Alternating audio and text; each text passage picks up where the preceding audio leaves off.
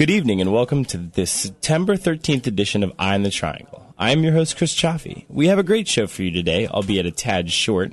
Jake Langolis has prepared a piece about the serenity of the library, and Selma has created a reflection on 9/11. Mark Herring has a story about the mural on a downtown parking lot, and we have sports, weather, and This Week in History. Let's begin this week with the news. Protests in Syria continue to worsen as reports are surfacing that Syrian soldiers have been executed in their barracks for refusing to shoot at activists. Those activists claim that 8 soldiers were shot dead in Damascus, while other soldiers join an ever-growing stream of defectors from the military. Elsewhere, violence in the street continues as 2 civilians were killed in the central city of Homs. Most foreign journalists are banned from entering Syria, and it's hard to verify what's really going on. Still, protesters continue to call for international aid in their fight for change. America marked the 10th anniversary of 9/11 this past Sunday with the unveiling of the Twin Towers Memorial in New York City. President Obama, former President George Bush, and 9/11 Mayor Rudy Giuliani were among those who spoke at the ceremony to honor those who had lost their lives that day. Loved ones were present as the nearly 3,000 names were read aloud. The memorial, which features 2 30-foot-high reflecting pools adorned with waterfalls, will open to the public later this year. Since it took over patrolling the streets from the police on January 28, 2011, Egypt's military has arrested over 12,000 civilians and brought them before military tribunals. This is more than the total number of civilians who faced military trials during the 30-year rule of Hosni Mubarak and undermine Egypt's move from dictatorship to democratic rule. Nearly 12,000 prosecutions since February is an astounding number and shows how Egypt's military rulers are undermining the transition to democracy, Joe Stork, Deputy Middle East and North African Director of Human Rights Watch, said. Arguably the biggest global story that is getting the least attention here in the West are the monsoon-induced floods in Pakistan, India, and Bangladesh. Pakistan is by far the hardest hit. Some 435 people have been killed and 5 million people affected by the seemingly endless rains. Though not as bad as last year's epic flooding, the humanitarian situation in flood-affected areas of Pakistan is acute. It is so bad, in fact, that President Zardari called Ban Ki-moon yesterday to ask the UN to issue an urgent humanitarian appeal for the flood-affected regions. Security officers raided the offices of an Al Jazeera channel in Egypt and detained some of its staff, the Qatar-based broadcaster said on Sunday, describing the move as an attempt to drive the channel off the air. State news agency MENA said that it had shut down a company that provided facilities to the channel. Al Jazeera Mubashir Live, which broadcasts live international events, MENA said the Al Jazeera unit did not have a proper license. Since it was launched in 1996, Al Jazeera has become the highest-profile satellite news broadcaster in the Middle East. It has frequently had difficulties in governments in regions where media has traditionally been tightly controlled. And in this week's Almost Too Cool for Words story comes from the labs of the Laser Interferometer Gravitational Wave Observatory, or LIGO for short. The observatory measures tiny variations in the distance traveled by 2 halves of a laser beam that's been split along a perpendicular arms of a kilometer-sized instrument called an interferometer. Scientists have used this technology to literally shrink light in such a way that allows them to detect gravitational waves, a veritable holy grail in the world of physics and astronomy. And in soccer news, Arsenal defeats Swansea City with Andrea Sharvin finding the back of the net in the 40th minute. Manchester City continue their incredible form by defeating Wigan Athletic 3-0, with Sergio Aguero scoring all 3 goals, which brings his total to an incredible 6 goals in 4 games. Chelsea defeats Sunderland 2-1, with Fernando Torres coming on late in the game but failing to end his terrible streak. Manchester United destroyed Bolton 5-0, Rooney scoring 3 goals and Chicharito scoring the other 2. Currently, Rooney has scored an even more incredible 8 goals in 4 games. Liverpool fell to Stoke 1-0, and Newcastle played this past Monday, drawing at Loftus Road against QPR 0-0, which brings Newcastle up to 4th place in the Premier League standings. For Eye on the Triangle News, I'm Matt Gardner. Libraries are supposed to be quiet places. It's not uncommon to be shushed by a hasty librarian if you get a little too boisterous. However, Jake found the library isn't always as quiet as you think.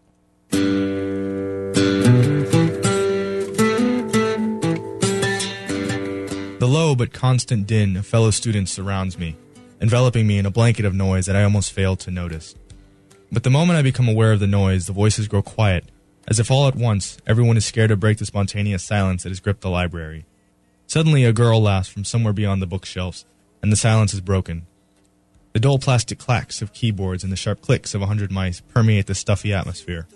In the distance, a printer is going off, the audible manifestation of New World interfaces colliding with Old World paper.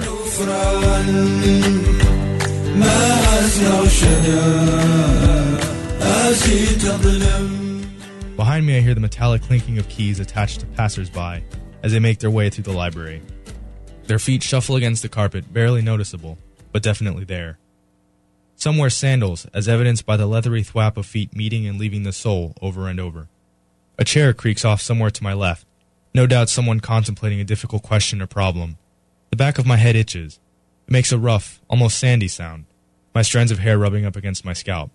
It is a sound I have honestly never taken notice of before. Paper rustles, someone's shoes jingle, no doubt some kind of buckle ringing ever so slightly. Someone puts their earbud on the table in front of them. I can't see them, but I recognize the sound. It is something small, and the sound of plastic on plastic is unmistakable. The girl continues to laugh, no doubt because of the low male murmuring that precedes the laugh. The men laugh now, 2 or 3 of them. They are obviously having a very animated conversation.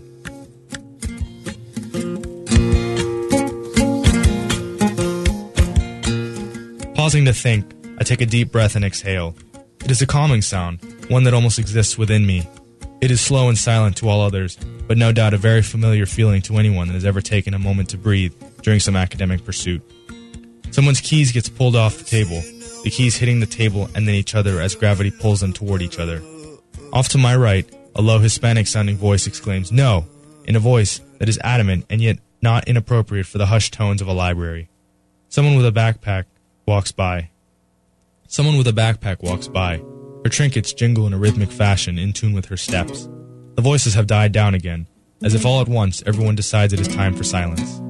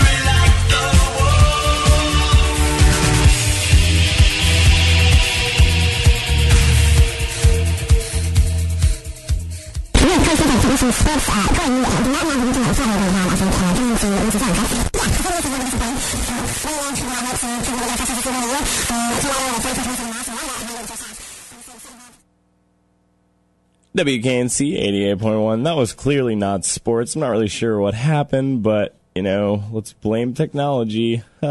Anyway, we're going to move along now. If you've ever been downtown at the corner of Davie and McDowell, you've probably noticed a big mural with dragons and balloons and much more on it. Our contributor Mark Herring set out to find out what all the hubbub was about. And here is his story.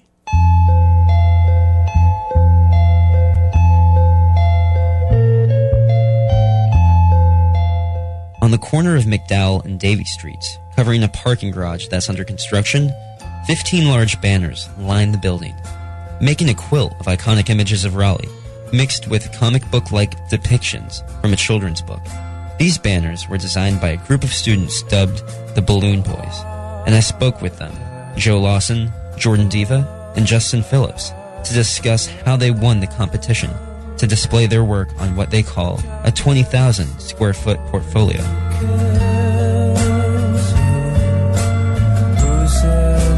Empire Properties was the corporation that owns, they kind of own half of downtown, actually. They own a couple restaurants downtown, including Raleigh Times and The Pit. But after we were chosen, we were really just, they were our client, and we were commissioned to work for them. And we would meet with them, and they would throw out suggestions, and we would either say, yeah, we can do that, or no, it's not really feasible, or it changes the artwork too much. We really tried to defend keeping the overall concept as original as it was, but we did make some concessions in small details, and in the end, that was things like that added little hidden nuggets of Raleigh and the local area that kind of made it richer and gave it a home in the city as opposed to something that could just be hung anywhere. It really planted its roots, so to speak, in the city of Oaks. Great. And so, what are some of these images that you guys have on these 15 banners? Each 60 by 21, 22 feet ish. I think the trademark character is the flying polar bear. That seems to be everybody's go-to. And that's one of those things that kind of spawned from that brainstorming session we had with that big piece of paper. It was just, we just threw it out there, and then it found its way onto the final product. But we have, there's blimps and these old school flying machines and guys on hang gliders. There's an old man on a gyroscope chasing a sandwich, just crazy things. There's a guy in a recliner being pulled by cardinals, we just sort of, anything went, we just want, as long as it was fun, it made the cut. So. But before they could actually do serious work on the design, the team had some corporate convincing to do. And then they sort of set us loose to create these concepts, and we had roughly, how many days was that? We had 10 days. Like 10 days to come up with some concepts, and we had two, and then we pitched them at this charrette. Behind the pitch was Jordan Diva. The pitch. And that's incredibly important because that's where they start to decide who's going to actually do the final version. So I did a lot of the talking at the pitch. And I did a leadership program in the fall. It's all about ways of being. And part of the whole deal with it is enrolling people. Yeah. And so, and that's not specifically in the program, but like literally in life, when you have a vision, when you have a project, you need people on your team. And so I had gotten these 3 months of practice with being with people about that in that way. And so when I presented the idea, I presented it as though it was already up on the parking deck.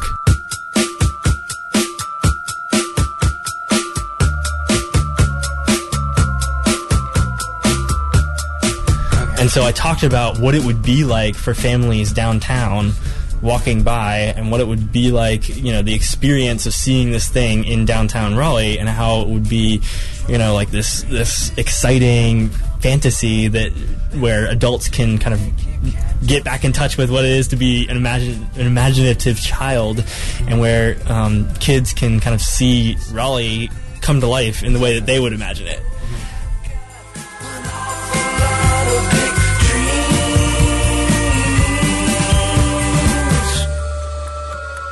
So I didn't talk, and then we talked about some of the process and things, but I just felt like that was a really important piece that I noticed was mostly missing from the other people who pitched the idea. So, who knows what had them choose it ultimately, but I feel like that's kind of an important thing to notice, Exactly. It's like this was really about, I was like taking them there, rather than just talking about it.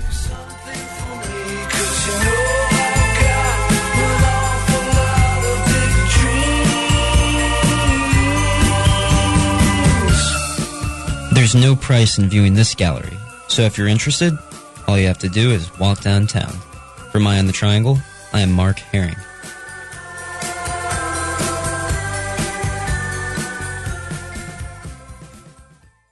WKNC 88.1. This is Eye on the Triangle, and I am Chris Chaffee, and I'm joined here now with Katie Costa, our weather lady, weather woman. Hey, Chris. Hey, is meteorologist? Meteorologist, right? Okay. Former title. Right. Okay. Yeah. So with Katie Costa, our meteorologist. Katie, what's it like outside? I haven't been out all day. Well, right now it's pretty nice out there. It's in the 80s, really warm, and overall today we saw a beautiful day across the Triangle with highs in the upper 80s and sunny skies. And tonight we can expect a pleasant evening with temperatures dropping off into the lower 60s and mostly clear. Now, tomorrow, expect another sunny day, but slightly warmer than we were today, with highs peaking into the lower 90s. Now, we will see another pleasant evening once again on Wednesday with mostly clear skies and lows in the mid-60s. Mostly sunny skies once again on Thursday with highs in the upper 80s. And it looks as if Thursday is your last chance to enjoy the summer weather for a while, since we are going to be seeing our first round of fall weather move through. A cold front will sweep across the triangle Thursday evening, bringing rain and thunderstorms for the evening and cause temperatures to drop down into the upper 50s. Now, this cold front will cause a significant drop in temperatures for the remainder of the week and weekend. Grab your rain jacket on your way out the door Friday, since we have a chance of rain, and highs will only get up into the lower 60s. Lower 60s for the high on Friday. That is almost a 30-degree drop from Thursday's high, so be sure to pull out those fall clothes, since it will definitely feel cooler. Now, expect a cold and rainy Friday night with temperatures dropping down into the lower 50s. The good news is the rain will be out of here just in time for the weekend, but it will still be a lot cooler than what we have been used to here across the triangle. Saturday and Sunday, expect highs in the upper 60s and lows in the upper 50s. Saturday will be mostly cloudy, and on Sunday we'll finally begin to see peaks of sunshine once again. So Sunday looks like the better day to head outside for an afternoon jog. So, Chris, I don't know about you, but I'm not looking forward to these cold and rainy days up ahead. I am definitely going to make sure to spend some time outside before this cold front comes through. You're kidding me. I love the cold weather. It's my favorite time of year, yeah. Are you the rain, too? Yeah, well, I mean, you got to take the good with the bad, I guess. Yeah, that's true. But, I can't wait. I can't wait to wear pants. Anyway, we're going to move along now on our show. We got This Week in History, and we're going to take a break, and then we'll be back, hopefully, with Selma's piece about 9/11. Hello, and welcome to This Week in History. I'm Jake. And I'm Dave. This week in 1620, the Mayflower began her 66-day voyage. The approximately 50 pilgrims on board traveled across the Atlantic with hopes that they could practice their religion freely in the New World. Back in 1630, the city of Boston was founded. Having been the site of many historical events like the Boston Tea Party and the Boston Massacre, it's no wonder the city attracts over 12 million visitors per year. Also, Boston was home to the first public school and the first subway system in the U.S. In 1787, the Constitution was signed in Philadelphia. It replaces the Articles of the Confederation and formally outlines the system of government for the United States. The U.S. Constitution is the second oldest constitution still in use today. In 1793, construction of the Capitol building began as George Washington laid the cornerstone for the building. The dome currently seen on the building was actually added on in 1866 and includes almost 9 million pounds of iron. In 1851, the New York Times, which was originally called the New York Daily Times, was first published. In the 160 years since its beginning, the paper has won 106 Pulitzer Prizes and is the third most circulated paper in the United States. In 1976, NASA unveiled the first space shuttle, Enterprise. Enterprise was used for many tests by NASA but never actually flew in space. It was retired in November of 1985 and is now on display at the Smithsonian Museum of Air and Space. Birthdays this week include William Howard Taft in 1857. In 1916, we have Roald Dahl. B.B. King in 1925. Tommy Lee Jones, 1946. Mickey Rourke in 1952. David Copperfield in 1956. Lance Armstrong was born in 1971. And rounding it out, we've got Jimmy Fallon in 1974. Well, that's all the historical knowledge we've got for you this week. I'm Jake. And I'm Dave. Thanks for listening, and keep it historical. Raleigh. 9/11 was the most horrific attack to ever occur on American soil. It affected the lives of millions of Americans, emotionally and physically, and 10 years later, we can still see the after effects. American Muslims had it particularly rough because of their faith. Many other Americans who were hurting and demanding justice took out their frustration on those people who they deemed linked to the attacks. What many don't realize is that American Muslims were just as horrified and afraid as everyone else. I'm Ahmed Amir. I'm a junior in business administration. I was sitting in my 5th grade class trying to concentrate on a paper, and I remember not being able to concentrate because my birthday was coming up, so that was really all I could focus on. And then one of the neighboring teachers came into our classroom and turned on the TV, so I was thinking, oh, sweet, we get to not do work and watch TV. So then I saw what was on, and at first I was confused. I didn't really understand it until I got home, and my mom was watching the news as well, and she was on the verge of tears, and I just remember thinking, what the heck's going on? So when I was younger, it wasn't really perspective for me. It kind of, came into perspective as I got older. Many Muslim Americans, like the ones we see on state campus, were just kids when 9/11 occurred, and yet they still suffer the scrutiny many years later. My name is Zainab Baloch. I'm a psychology and religious studies major. I was in 5th grade at El Iman, which is an Islamic private school here in Raleigh, and we were in class, and the teachers just basically told us, like, we were locked down in the classroom and told us that we had to evacuate, like, leave the school. We got out after around 10 o'clock, so after both towers were hit. But no teacher would tell us what happened. Nobody would tell us what happened. We were scared. Like, the teachers were just telling us that, we just have to leave. We're getting too many bomb threats and stuff. After that, we didn't go to school for about 2 weeks because we had too many bomb threats. Our mosque was vandalized countless times. And then we had a police officer watch the school for about 6 months to make sure we were safe. So, Dia Barakat, a business major junior, shares the same story as Zainab Baloch. They went to the same school, but he differed in this way. And that's when my mom decided it may be a good idea to switch to a public school. That's when I switched to a public elementary school for that year. And it's sad to say, but I think I lost my Muslim identity that year. I was somewhat scared of telling people that I was Muslim. I was scared to walk with my mom sometimes in the mall or at Walmart or whenever we'd go shopping. But in the end, I still think that now it made me an even stronger Muslim. And whenever somebody would ask, I would proudly say it. And as tragic as 9/11 was, I think there are a lot of things that came out of it that were for the benefit of not only Muslims, but of the world. The whole world came together, and they were somewhat unified. And just yesterday, the 10th anniversary for 9/11, we were able to have a peace and solidarity event here in the Triangle. And in that event, we were able to have the Christian, Jewish, and Muslim faith come together and kind of talk about where they were and what happened. And it's nice to see some open-minded people really come together and talk about a really sensitive issue. And without 9/11, it would have been really hard to get the three faiths together and just talk about being unified. Muslim Americans experienced many hardships after the attacks, and many of them felt stronger for it. Personally, I was too little to understand the effect of the event on Muslims. As a kid, it was just scary. I didn't think I was being attacked because I was Muslim. I thought everyone was in danger, not just Muslims, like everyone in America. I didn't realize that America did get attacked, but even Muslims and American Muslims were feeling the victim of it, even though we didn't really do anything. So, but as I grew older, I understood, and I feel like it's made me a stronger person because it made me educate myself about my religion and make sure I knew about things that people asked me about. So it helped me know more things about myself and my religion. 9/11 was hard for everyone, but it did affect some people for the better.